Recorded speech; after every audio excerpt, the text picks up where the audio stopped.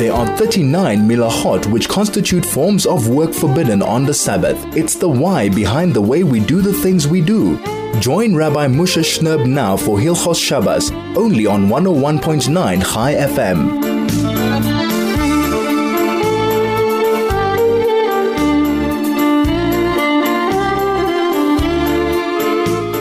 101.9 Chai FM, soul to soul, on your radio, Erev Shabbos Kodesh Parshat Kedoshim.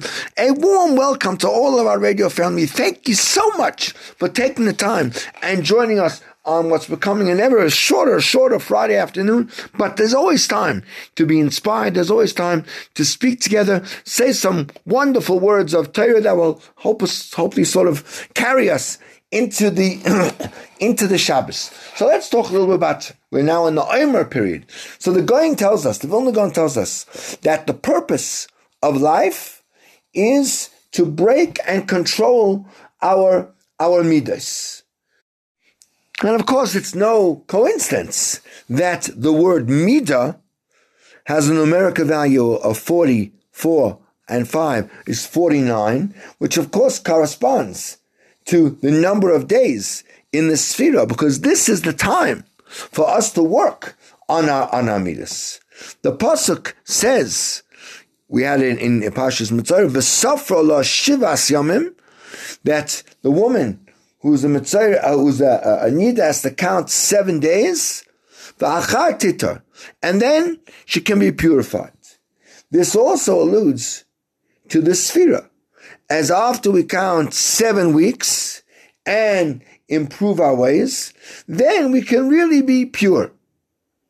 Maseches Kelim concludes, Ashrecha Kelim shenechneses betuma v'yotzes betara. Happy are you, Kelim, that you entered in impurity, and when you departed after you've been to the mikvah, you are again pure. This, of course, is referring to opening and closing words of the Masechta. But this can also be said of one who refines and purifies himself in this world. There are many people from whom we can learn how to improve our behavior. The Gemara relates that it was said about Rabbi Yochanan ben Zakkai that no one ever greeted him first, even a non-Jew in the marketplace, as he would be sure to offer the first greeting. That is Rabbi Yochanan ben Zakkai, who was the Nasi, the leader in the period of the Churban Habayis, the destruction of the Beis Hamikdash, and the needs of the Jewish people were all upon his shoulders. The Gemara relates that he mastered Chumash, Mishnah, Gemara, Halacha, speech of Malachim, and even more. In fact, he is called like an important officer before the King Hashem. And in spite of this, it never happened that he was too busy, that he forgot to say hello first to even a non-Jew, even in the marketplace. Someone who lived more recently than that, we can also learn from, is Shlomi Gross. There were times when the real estate mogul Shlomi Gross had the opportunity to earn large sums of money, but opted to allow someone else to invest so that the person could establish a successful business and livelihood for himself. In Yerushalayim in 1969, a few weeks before he passed away, Rav Yecheskel Sana, who lived actually until from 1890 to 1969, was extremely weak. Nevertheless, he exerted himself to go to his yeshiva to daven Ma'ariv. As he walked up the stairs, Rav Sana and his attendant, who accompanied him, realized the yeshiva had just completed Ma'ariv. Nonetheless, Rav Sarna continued up the stairs. He explained that davening with a minyan is a mitzvah d'Rabbanan, but wishing the students a good week, a good tavach, is a mitzvah d'oraisa. As it says, "Yahavta l'reacha kamocha," love your fellow like yourself. Therefore, if I would go to Ma'ariv, then I can exert myself to wish them a good vach. One way we must work on ourselves is to be more flexible and not get upset when things don't go our way. Indeed, the Gemara instructs us, one should always be soft like a reed and not hard like a cedar tree. A wise person once said, a man was born gentle and weak. At death, he becomes hard and stiff. Stiffness is a companion in death, whereas flexibility is a companion in life. Where are you? It's 101.9 Chai FM, soul to soul. We'll be back. There's much, much more coming. This is Hilchos Shabbos with Rabbi Moshe Shnerb, only on 101.9 Chai FM. 101.9 Chai FM. This is Soul to Soul on your radio. Erev Shabbos Kodesh Parshat Kedoshim 5782. What a wonderful Shabbos this is portending to be. And we so look forward to it. We're so expectant to have a beautiful Shabbos where we're going to radiate with God's ambiance. We're going to radiate with the ability to study Torah and to share time with friends and family and to sing a few beautiful nigunim and to have some wonderful food. What a Shabbos it's going to be. Let's talk some Torah as we get ready for this Shabbos. Let's talk about candlelighting. You know, we know that when a woman lights her Shabbos candles, it's a very, very special time to daven. The Chazon Ish used to comment that even a child who was not necessarily blessed with special intelligence, but puts all his efforts into his learning and prospers, is successful because of his mother's or grandmother's tefillos and tears, which were shed at the time of candlelighting. A young Rabbi Moshe Sternbuch once related a chiddush, a novel Torah thought to the Chibina Rav. The Chibina Rav told Rav Sternbuch, what you said now was not your original thoughts, but rather it was your mother's. It was in the merit of your mother's tefillos at candlelighting that you were capable of constructing such a beautiful and novel Torah thought. The Das Moshe writes that his father told him that the mother of Rav Shmuel Kaldanover, who was the author, of course, of Birchas HaTzevach on Seder Kachim and Birchas Shmuel on the Torah, among other Sfarim, didn't know how to daven at all. However, at Shabbos candlelighting, she would daven in Russian, that it should be the will of HaKadosh Baruch Hu that her son Shmuel should be a Torah scholar. A child of a well-known, non-observant Israeli personality was Chayze B'tshuva and became, in fact, a Talmud Chacham. When asked what merit spurred this man's return to Yiddishkeit, the Chazon Ish replied, it was because of some ancestor who would daven at the Shabbos candles that her descendants merit to be righteous and God-fearing Jews. Even one tefillah, one tear is never lost.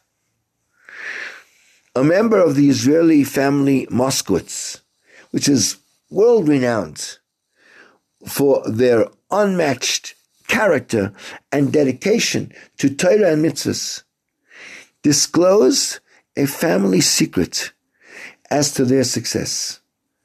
It says, my grandmother was not religious, but she always lit the Shabbos candles and davened for the success of her children and grandchildren, as this is what her mother did back in Europe. Her husband, my grandfather, worked for then Prime Minister Ben Gurion at that time in the nascent stages of the state of Israel. And when he would arrive home every day, he would praise the prime minister.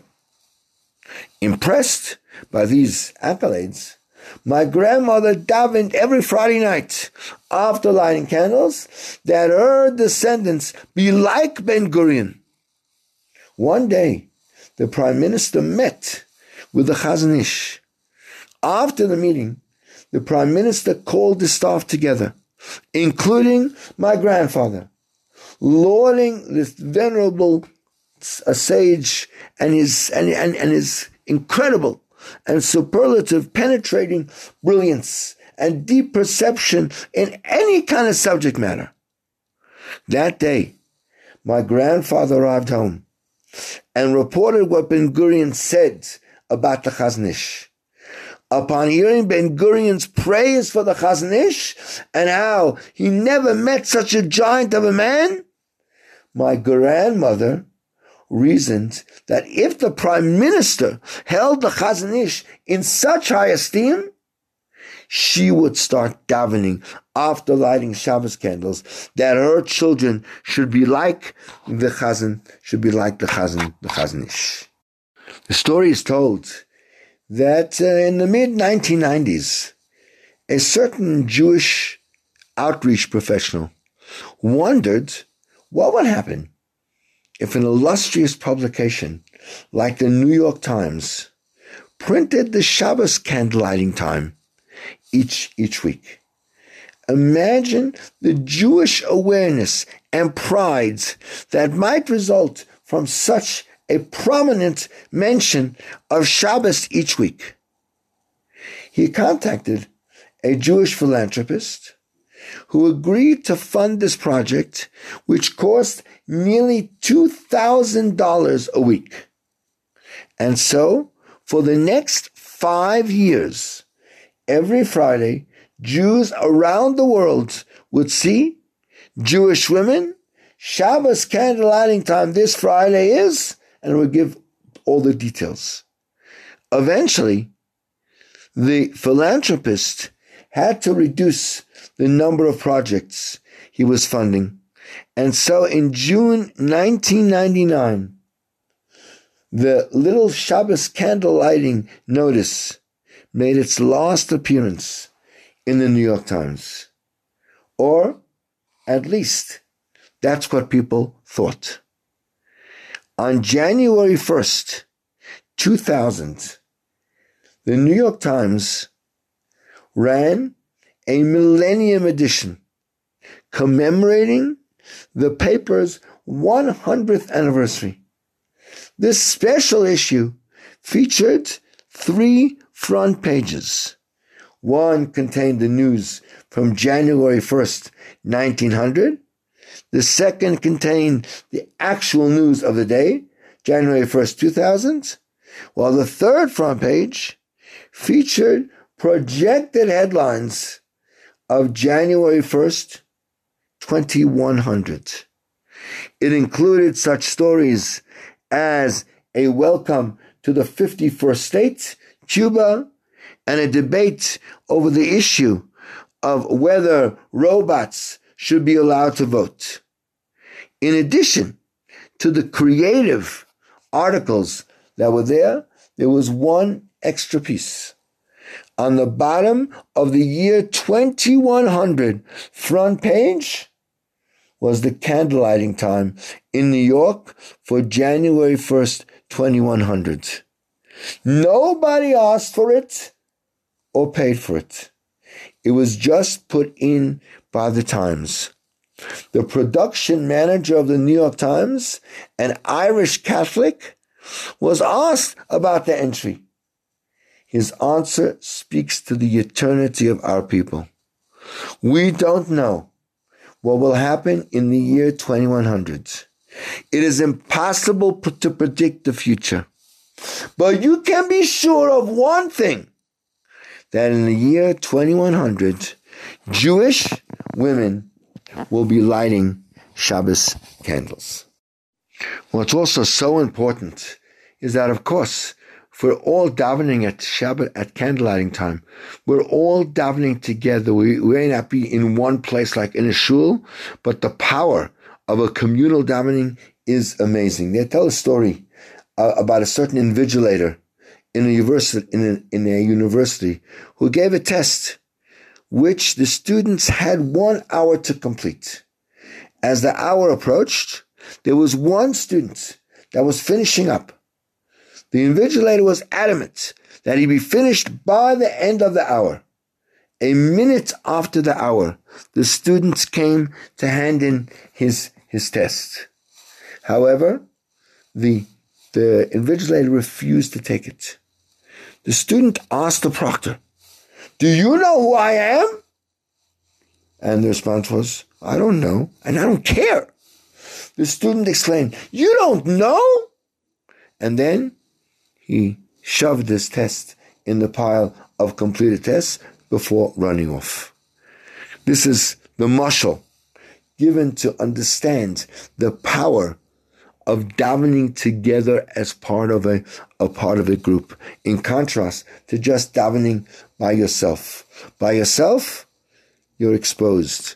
But when you're davening at the same time as everyone is lighting the candles and everyone is davening together, your tefillah can ascend amongst the entire pile of tefillahs. This is 101.9 Chai FM. We'll be back in a moment. There's so much more to still talk about.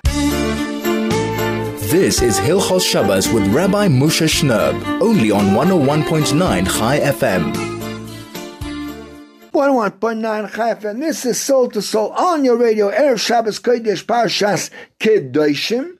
We are preparing ourselves for this amazing Shabbos, and let's talk then a little bit about what is Kedusha.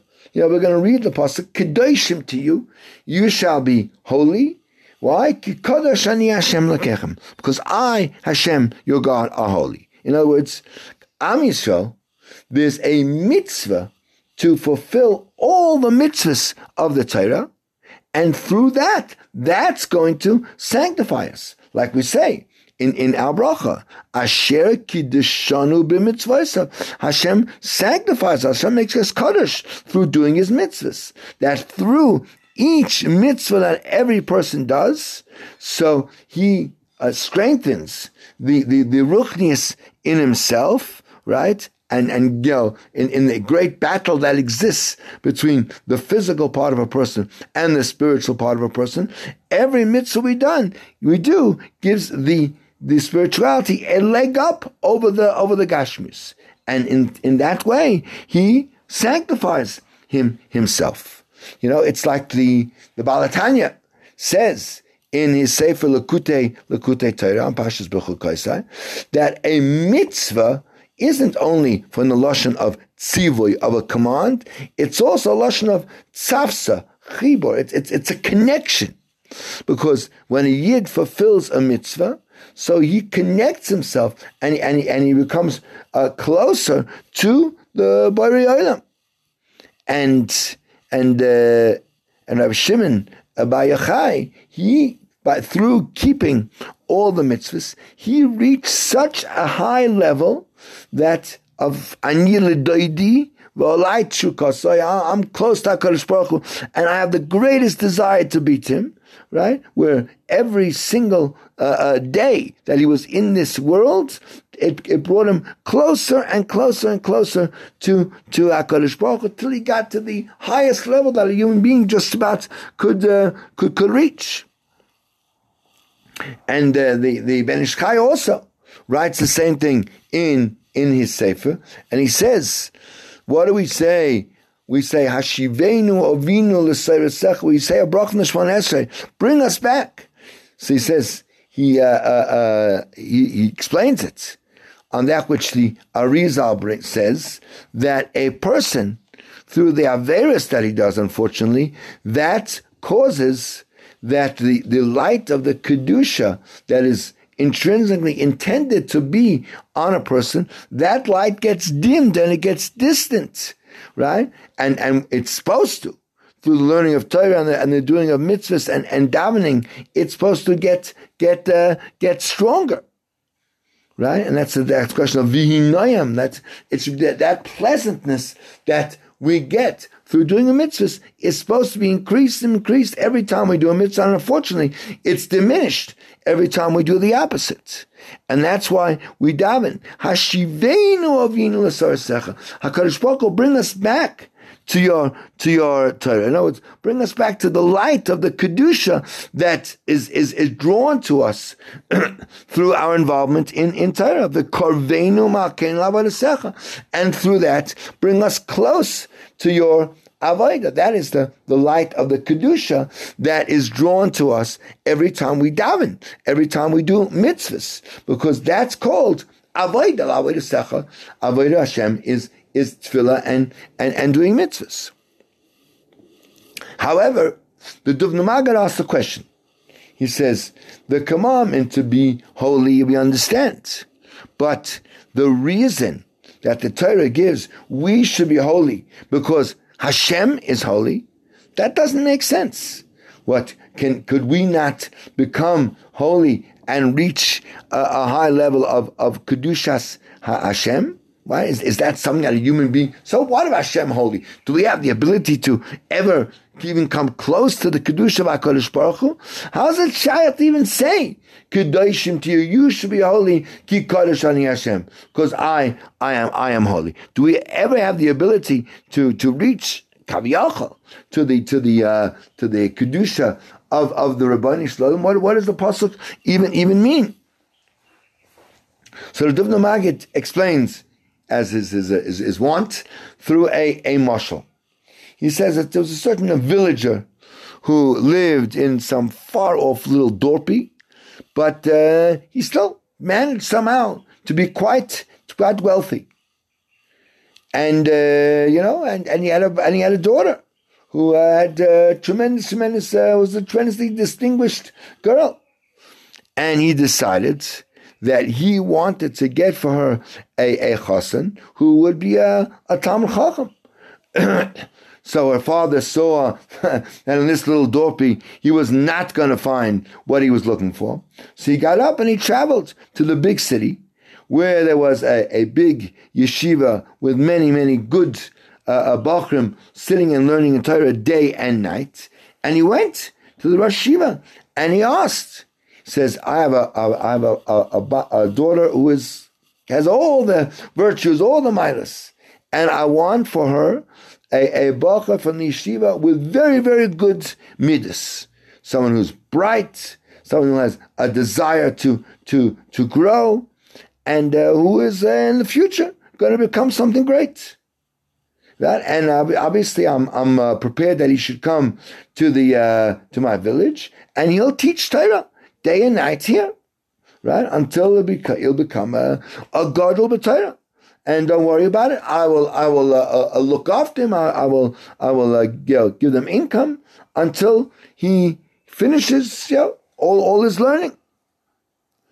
So the Rosh Yeshiva heard this and immediately suggested the biggest masmid and the most special bacha in the whole yeshiva, who was sitting and learning Torah day and night without a break, and they really believed that he was going to come out to be one of the great leaders of a generation. The villager was so happy on this amazing chassan that Baruch Shem he had been zeicha to get, and very quickly they signed a tanoim, and they made a date for the wedding, right? So after the wedding, which obviously was celebrated very, very luxuriously, very, very amazingly, so the young couple got a very nice flat in the village, and the young chassan sat and learned Torah without stop, right? Obviously, he stopped to eat and to sleep a bit, and the father of the Kala saw this, and he was so happy on the tremendous chus that he had in his chelik, that he had such a son-in-law was a Talmid Chacham and a Yerushalayim. But half a year later, one of the days when the chassan went out from the place where he was learning in order to go home, so he stopped off for a second to see all the flocks of cattle and sheep. And he found it very, very interesting. And during his afternoon break, he enjoyed to go and sit, right, together in the field with the sheep and the goats, and to enjoy the beautiful, clear air out there, which, because the village was obviously an unpolluted place, and it was at the foot of mountains, was a beautiful, beautiful place. And slowly, he began to be drawn more and more after the agricultural side, and started wasting his time. And every day, he spent more and more time walking around and wasting his time, and spending less and less time in his learning. And it became the subject of conversation in the village.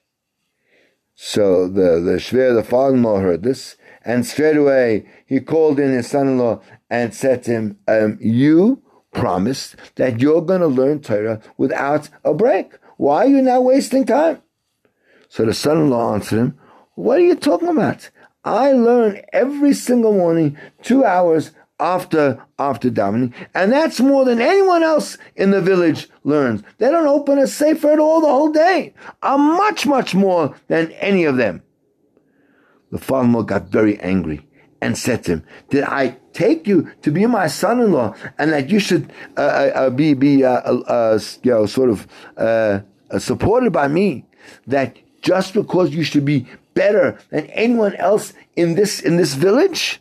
I took you as a son-in-law because you were the biggest masmid in the yeshiva in the big city, and therefore, right, your relationship to your learning needs to be the same as your friends in the yeshiva. Don't compare yourself to the people in my village.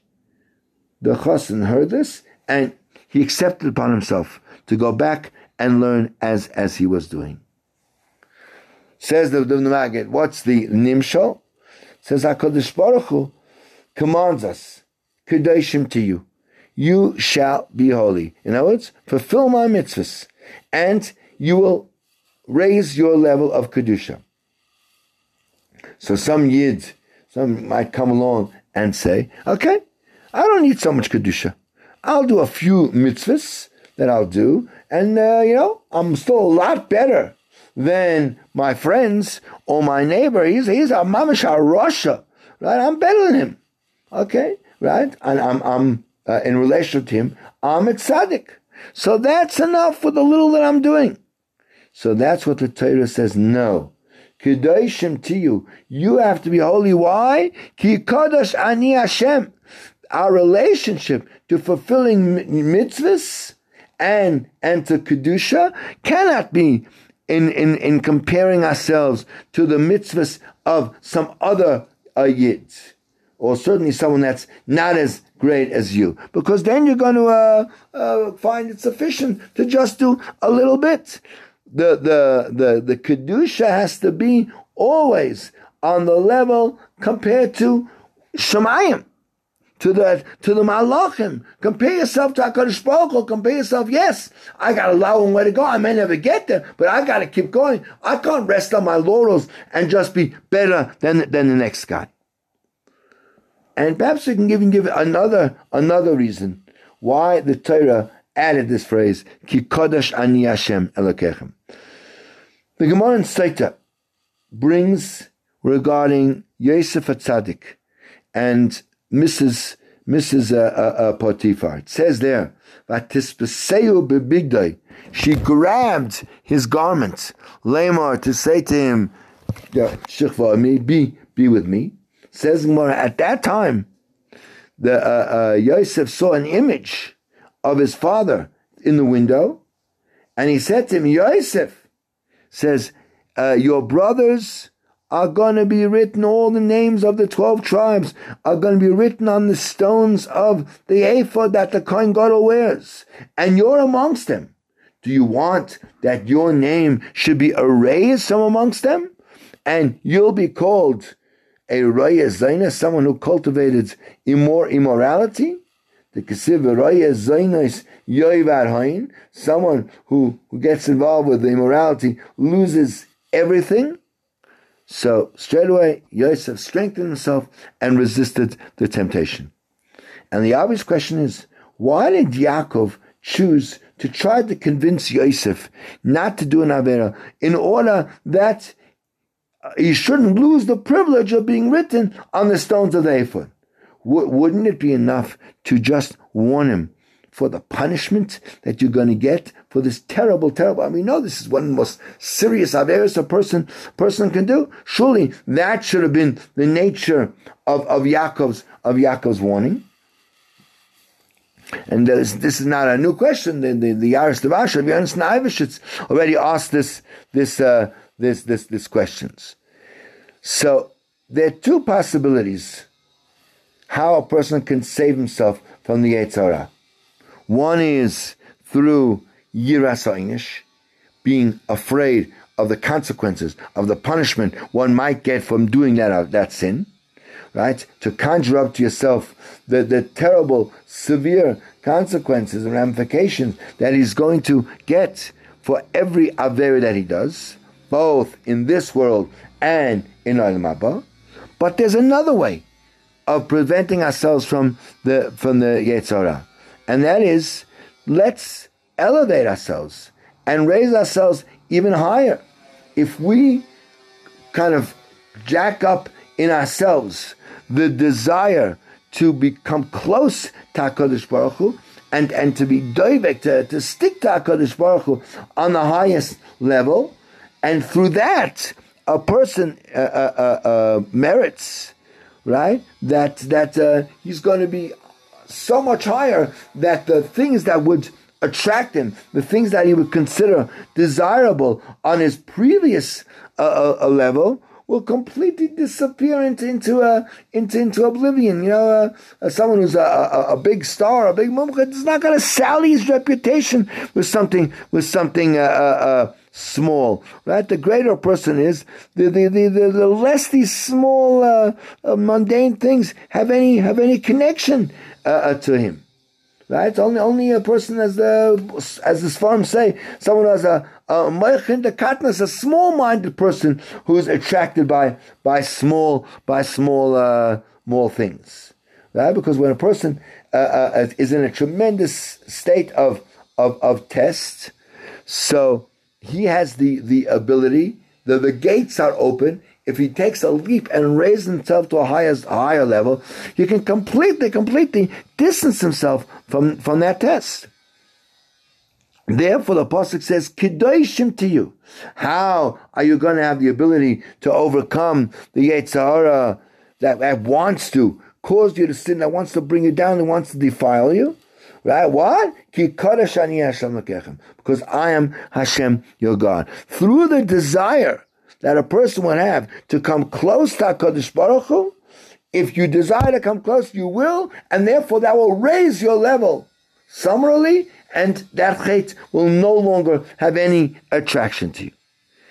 And that's what the Alshech is saying in explaining this mitzvah of Kadosh to you. And he says that since HaKadosh Baruch Hu is coming to warn the human being on the tremendous level of Chasidus and Kedusha that he has the ability to acquire for his Ruach and his Neshama to be mamish similar to HaKadosh Baruch Hu.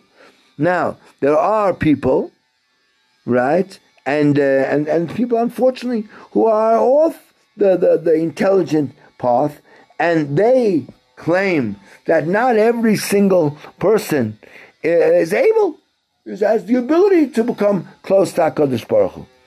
And only a sort of a Yechidei school, or one person in a generation, has the right to come close to HaKadosh Baruch Hu. And therefore, they don't bother to get involved in Avodas Hashem. They don't even bother go to the first rung of the ladder that will lead a person to completion in his Torah learning and his mitzvah performance and acting in a very sublime way. No, because they hold it's not relevant. No Jew can reach the the ability of being close to HaKadosh Baruch Hu. And it's not true. We know that every single person has the ability to climb that ladder and come closer and closer every day, every moment, every act he does, come closer to HaKadosh Baruch Hu. And that's why Hashem told us, speak to the whole Jewish nation, Kol Hadas B'nai Yisrael, Kedoshim to you. Because he gathered them all together to teach them that the entire Klal Yisrael are prepared and ready for this climb. The Ramah, we know, was born in the year Reish Pei, in the city of Krakow, to his father Rabbi Yisrael Isserlis, who was a very, very wealthy person and was one of the leaders of the community, and one of the two big Jewish businessmen in town that the Polish king Zygmunt used them a lot. They were given a license to open shops, right, without any limitations. So Rabbi Yisrael had a huge business of like carpets and woven things, and because of Kavod Shabbos, he always had the minute to close the shop. Erev Shabbos, already at noon, he closed the shops, and all his customers knew. Even if the shop would be full of customers, Rabbi Yisrael would announce exactly at 12, I'm closing the shop, and nothing would make a difference. He wasn't interested in listening to anybody. One time on Friday, a tycoon walked into the shop and wanted to order a huge amount of merchandise. So the Balabos went and measured everything out for him and presented him with a bill. The man looked at the bill and said, "But I actually need more than this. And could you measure out a larger quantity?" And Rabbi Yisrael looked at the clock, goes ready 5 to 12.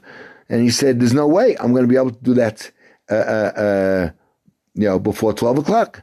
So the tycoon said, "Look, if you don't complete the order with me today, I'm going to leave and I'm going to cancel the whole order." And Rabbi Yisrael said, "So be it." And this tycoon said to himself, "I can't believe this Jew is just playing games with me. There's no way he's going to let such a huge, attractive offer slip through his fingers." But came 12 o'clock, and Rabbi Yisrael excused himself, and he announced that everyone should please leave the shop, and he locked the shop up.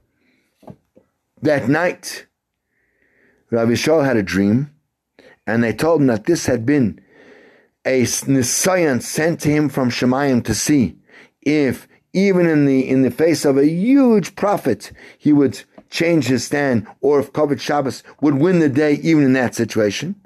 And in zchus of the fact that he had stood up to his morals, stood up to his norms, and not given in to stay in the shop beyond 12 o'clock, he would be zeiche that he would have a child who would light up the eyes of all of Klal Yisrael. And that was, of course, the great Rabbi Moshe Isserlis, the great Ramah, from whose mouth we live almost universally to today. This is 101.1 Chai FM, Soul to Soul. The program is Soul to Soul. We'll be back in a moment. This is Hilchos Shabbos with Rabbi Moshe Shnerb, only on 101.9 Chai FM. 101.9 Chai FM. This is Soul to Soul, back on your radio, Erev Shabbos Kodesh Parshat Kedoshim, as we get ready for another amazing and beautiful Shabbos, first one after Rosh Chodesh Iyar. We are now in the Sfira period, working our way up towards Shavuos.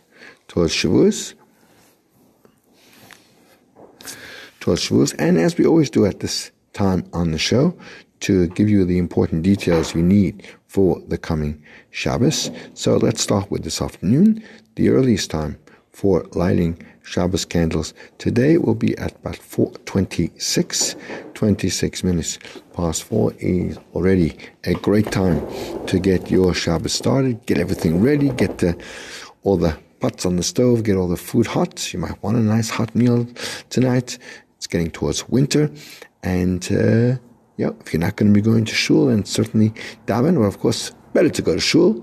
The shul will probably start at the time of the latest candle lighting, which this week is at 5:16. 5:16 is the latest time for benching lich. Make sure everything is ready by then, so that you can really accept the Shabbos and light the candles and really allow the atmosphere, the aura, the Kedusha of Shabbos to permeate into your house at that time. Sunset is then at 5:34, which is absolutely the latest injury time that you possibly could need, and you have to have everything ready by then. If you therefore want to daven Ma'ariv at that time and be able to not have to repeat the Kriya Shema, so if you wait till about 5:52, 10 minutes to 6, 8 minutes to 6, it's already proper night, and you can then daven Ma'ariv and not have to repeat the Kriya Shema again. Tomorrow, of course, being the Parshat Kedoshim, we are zeicha to the shortest haftarah of the year. It's just about 9 pesukim, I think, but it doesn't mean it's not an action-packed parsha and an action-packed haftarah. Lots and lots of mitzvahs, lots of very, very important issues. The whole sugya of lashon hara is contained in this week's parsha, and many, many, many other vital, particularly mitzvahs that are between man and man, our interpersonal relationships are very heavily discussed in this week's parsha. If your community is one that observes the Bahab, the 3 fasts after Pesach and Sukkot, so that will begin this Monday and should be announced on Shabbos in the shul. The Shabbos continues this week. We read Perek Beis of Pirkei Avos, second week of the 6 between Pesach and Shavuos, and Shabbos Kodesh ends tomorrow night at 6:06. Is really the time of Shabbos being over. We're getting already towards the winter shortest Shabbosos, but that's the cycle. It gets short, it gets long. We enjoy them. We enjoy them all the time. We are learning the laws of Shabbos meals, and we know that it's a special mitzvah to Shabbos to not just obviously to eat bread, yes, but to specifically to make the bracha of hamoitzi over 2 loaves of bread, right? And that reminds us of the man, which we know fell double on Friday, right? And did not fall on Shabbos. So in commemoration of the double portion of man that fell on Friday, we take 2 loaves of bread. It's called lechem mishneh, double allocation of bread. And of course, the truth is there are a lot of things about the Shabbos that are actually doubled, right? We have mitzvahs that work in pairs. First of all, we already discussed the concept of zohar v'shamar, right? There's the positive aspect of Shabbos and the discipline of Shabbos, where one doesn't do any of the forbidden activities. They go together.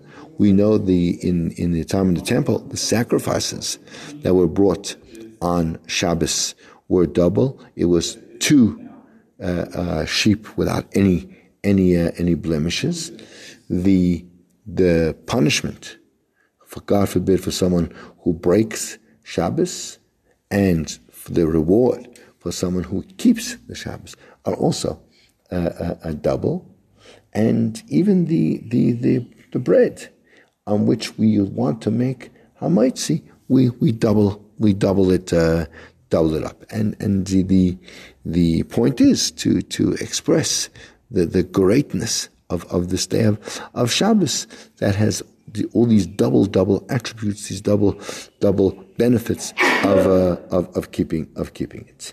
Now, the mitzvah is that the person who's going to make hamotzi and actually cut the bread holds, at the time that he's making the bracha of hamotzi, he holds the 2 loaves in his hand, But obviously it's enough that he cuts a one. He doesn't have to cut both, he can cut just one. Because the fact that he's holding both of the breads in his hand at the time that he makes the bracha, so that already fulfills the mitzvah to be making a bracha over the two breads. And that in fact is brought down by the Rambam, it's brought down by Rashi, and in the Shulchan Aruch, actually in Reish Ayin Daled, paskins like that also. There are those who say there is an opinion that it is a mitzvah to actually cut both breads. When you make hamotz, you cut actually both breads at the same time, and that's brought down by the Shla Kaddish and the Vilna Gaon. The Vilna Gaon had the minhag also to cut both breads at the same time. If you want to take on such a custom, so then it obviously makes more sense that your challah should be slightly smaller, depending on obviously how much challah you need, how big your table is, how many people there are, or how big challah eaters you happen to be. If you have lots and lots of dips and therefore you need lots of challah to act as your dip aid, then you might want to have big challahs. But if you're going to be cutting two, then you got to just modulate that you shouldn't have too much challah over, and you should make small loaves rather than big ones, in order that you should be able to finish them at the meal. Well, the truth is the primary custom amongst most of the Jewish nation is that they only cut one of the two loaves. Now, there are many different customs as to how one places the two loaves at the time of the bracha. There are some who have the custom that they put one challah on top of the other, and then they cut the bottom loaf, the one that's underneath, right? There's some who have the custom to have the one on top of the other and cut specifically the top challah. That's the minhag of the ari.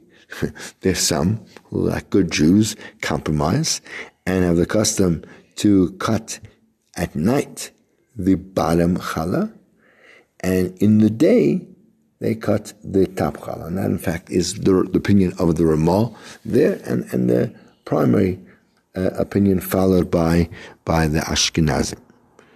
Right? Now, if you're going to be cutting the bottom challah, then when you arrange them one on top of the other, you shouldn't do them directly on top of each other, but you should move the bottom one slightly closer to yourself at the time when you make the bracha, says the Mishnah Berurah, because we have a principle of ein mavirin ala mitzvah. We don't want to pass by a mitzvah. So if I have a challah on top, by definition, something that's on top is closer to me. I want to cut the bottom one, which is further than me. So in effect, I'm sort of passing by the top loaf to get to the bottom loaf. So in order to avoid that problem, I make them a little bit like a step, so that the bottom one, although it's underneath the top one, is actually closer to me, and therefore I'm not jumping over it. I'm actually encountering it first, because it's actually closer to me, and therefore I can cut that one first. There are some who follow the custom of the Arizal that actually have on the table 12 small challahs for each of the meals. We're going to come back and finish discussing this in a moment, but we're going to take a short break now. This is 101.9 Chai FM. The program is Soul to Soul, and this is the greatest Jewish radio station in all of Africa. This is Hilchos Shabbos with Rabbi Moshe Shnerb, only on 101.9 Chai FM. 101.9 Chai FM, Soul to Soul, back on your radio, Erev Shabbos Kodesh Parshat Kedoshim, as we have a few more minutes left, and we're talking about the mitzvah of making hamotzi, such an important part of our ceremony that begins our Shabbos meal. And we're talking about different customs that exist as to how to set up the chalas, or kitkas as they're colloquially called here, before making the bracha. We spoke about some have the custom of having them one on top of the other, and some cut the top, some cut the bottom, some actually cut the bottom one at night, then top one in the day. And we even brought the custom that some have the custom of cutting both at night. And then we even actually brought the custom of the arizal, that you have 12 little chalas for each meal. Now, certainly in the first instance, one should be careful that the chalas one uses are complete, absolutely complete, with nothing missing. And therefore, if you, even if you have a challah that has like a little tag on it, a sticker, don't remove that before you make the bracha, because sometimes when you remove the sticker, it removes some of the crust with it, and that would affect challah as not being 100% perfectly complete. When there's if you have loaves that aren't completely full, then one should choose the one that is more complete. Where it's really, really necessary, so then you could even take as a lecha mishnah, even something that you take straight out of the freezer, and use that for your second loaf, if there's no other bread available. There are some say that if there's no other option, let's say you have a loaf of bread, it's already sliced, but it's in a packet. So some say that since it's all in a packet and it's all like together, therefore, so it is considered like a complete loaf, and you could use it for lecha mishnah. If someone doesn't have any whole loaves, all he has is slices, so then he can make a bracha over two slices of bread.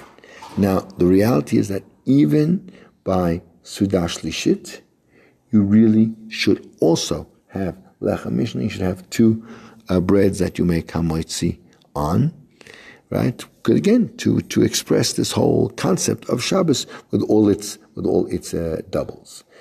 If at the end of the day you don't have two available breads, so then you could make hamoitzi over one complete bread, because at the time when the man happened, so obviously by the time they came to Sudah Shlishish on Shabbos, so all they had was one thing left. They had eaten all the Friday food, all the Shabbos food, except that last meal.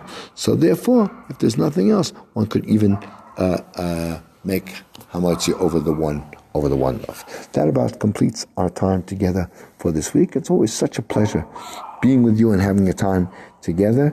I just want to take the opportunity to thank you, first of all of you, all of our radio family, everyone, no matter where you might be in the world, for taking the time to tune in, to listen, hopefully to be inspired, uplifted, educated, and Be'ez Hashem, to wish each and every one of you that this Shabbos, Habo Aleinu L'Toiva, that's coming, that's about to start, should be one that's full of bracha, full of hatzlacha, full of simcha, full of the achdus, the unity, the togetherness of each family or each person by themselves, because one can be shalom with oneself. Also just feeling as that you have a direction in life, and just to each and every one of our radio family, a warm and geschmack and uplifting good Shabbos.